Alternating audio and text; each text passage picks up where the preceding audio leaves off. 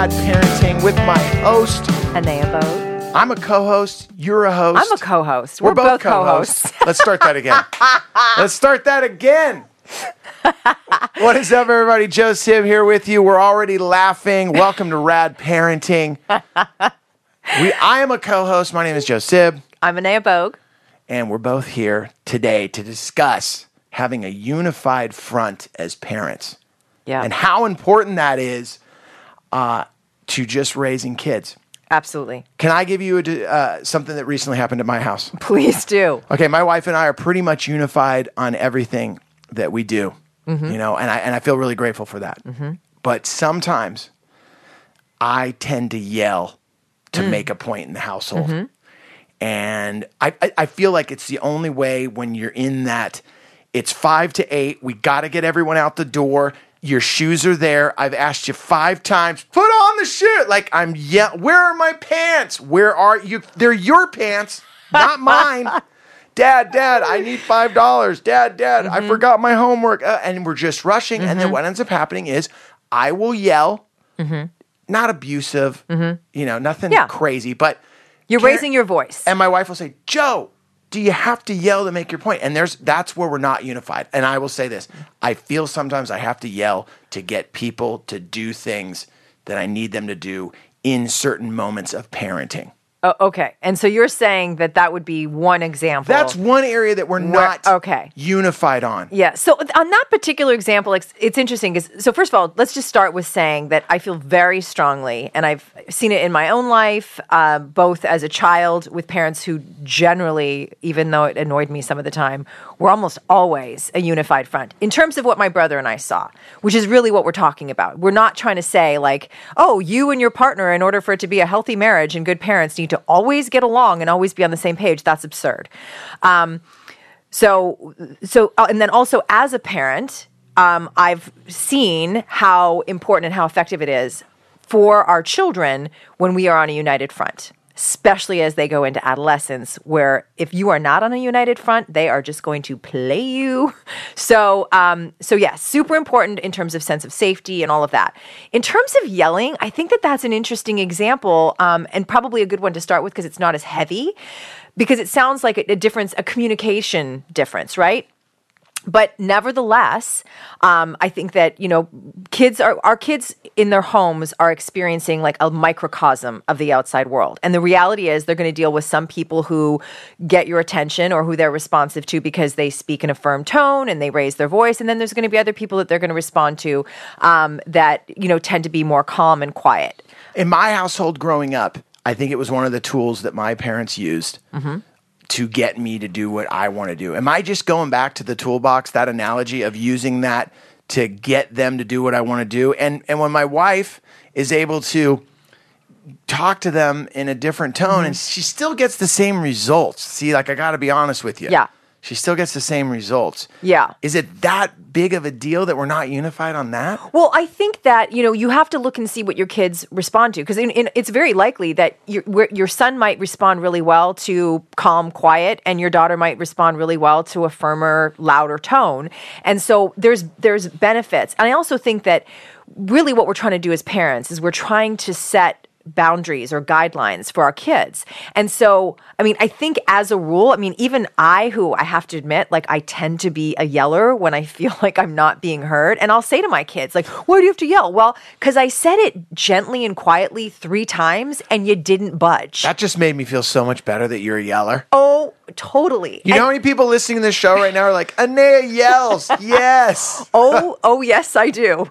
And I don't like feeling out of control, which is when there's kind of like that edges cross where I'm like, okay, now I'm so pissed that I no longer feel like I'm in control. And that's not what I want to model for them. And at that point, we all know that when the yelling gets to that level, that it's lost its purpose, and it's just, that's right. It also feeds into the chaos. That's right. Of that moment Yes. I described when we first sat down of 5 to 8, everyone's trying to get out the door. Right. And so, but let's just take that example in terms of like, what do you do as parents to continue to be on a united front? So being a united front with that example means, you know, your wife is not saying to you in that moment in front of your children, Joe, really? Like, you got to yell? What are you doing? Okay, she's not.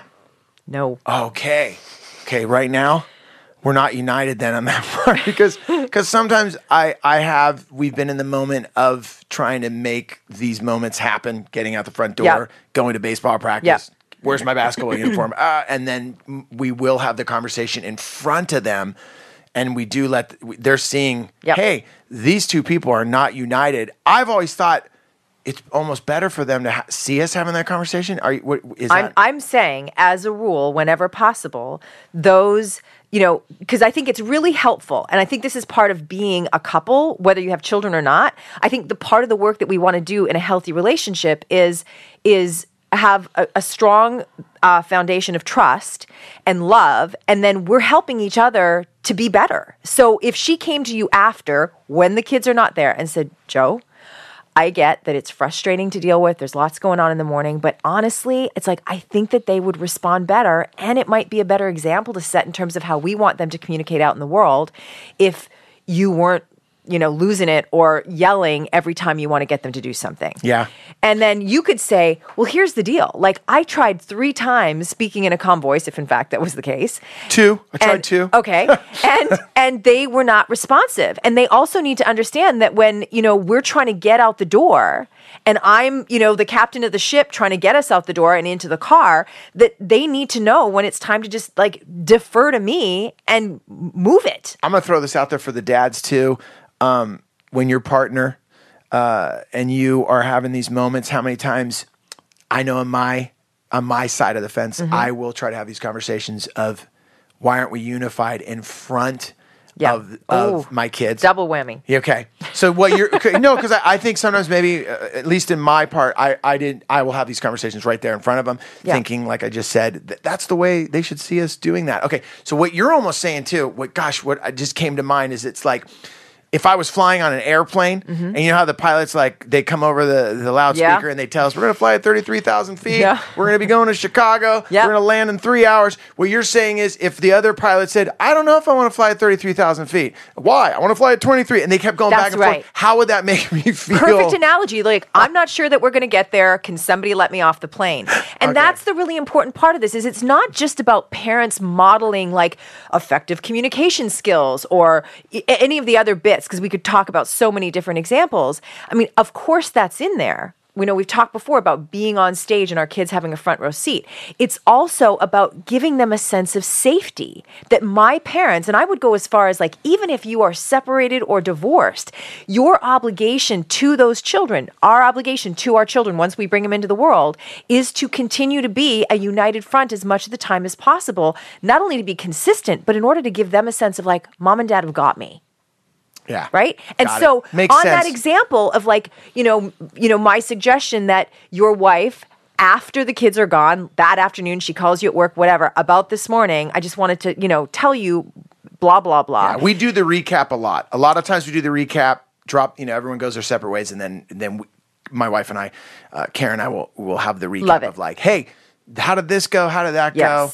Hey, by the way, and we'll discuss something that went down. Can I rewind really quick? Yeah. Okay, so in my situation, my household, I was dealing with adolescents. I got an 11-year-old and a 14-year-old. For our listeners that they have the 3-year-old, they have the 2-year-old, maybe an infant. Yeah. Is it as important when they're that young to be unified? Okay, no question. And I was actually just watching this video the other day that, I'd heard this a variety of times. We've all sort of heard about the first 5 years, blah, blah, blah.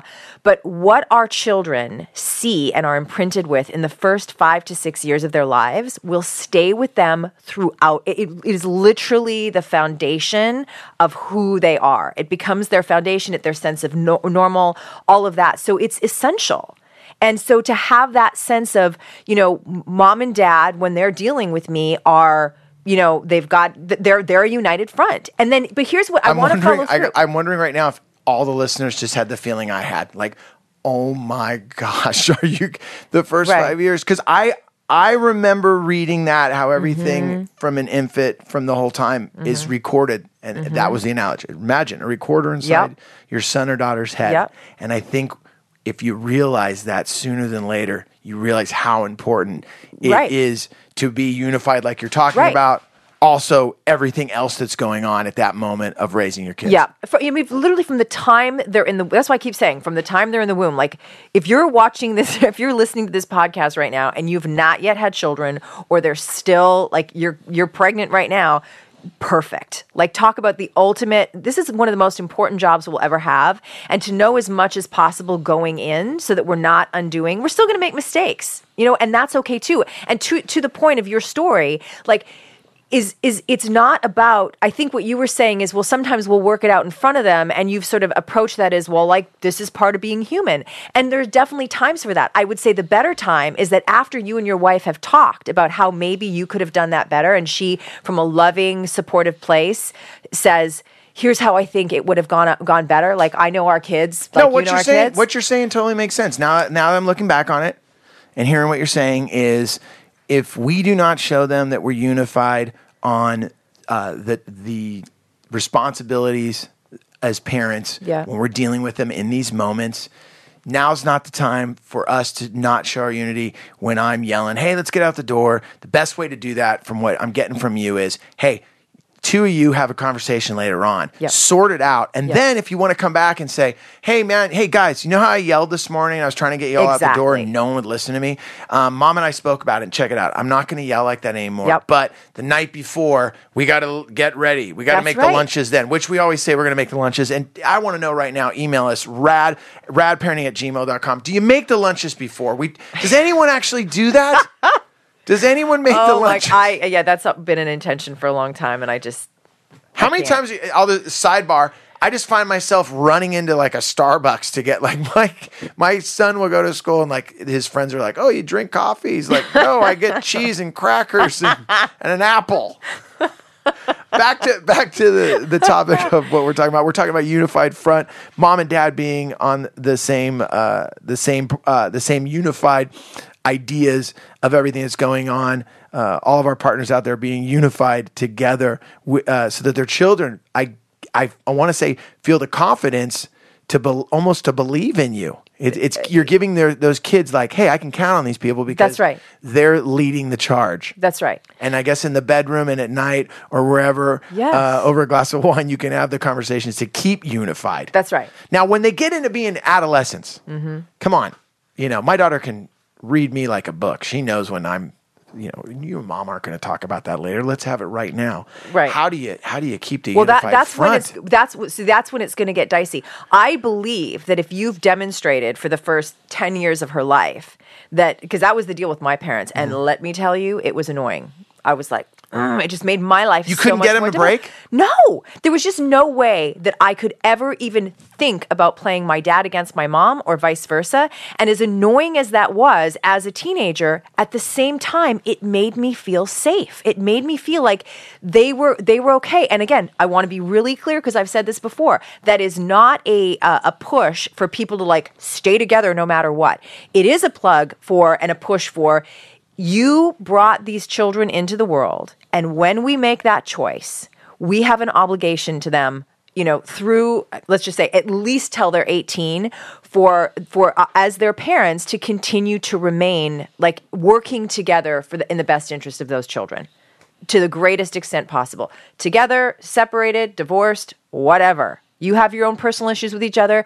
You put them to the side when it comes to the best interest of those kids and working as a united front. I love that, and it's so true, and I realize it more and more each day as I'm a father and my wife and I work with our kids, that this job and that what we signed on for isn't, going to end at any time. When I'll still be a parent at 21 years old when they're there. I'll still be a parent when they're probably 30. Yes, still, hopefully not saying, hey, we got to run out the front door together, get your jacket and your pants on, because that'd be weird having a 30-year-old still at home. And for the people that have a 30-year-old still at home, we're cool with that. We get it.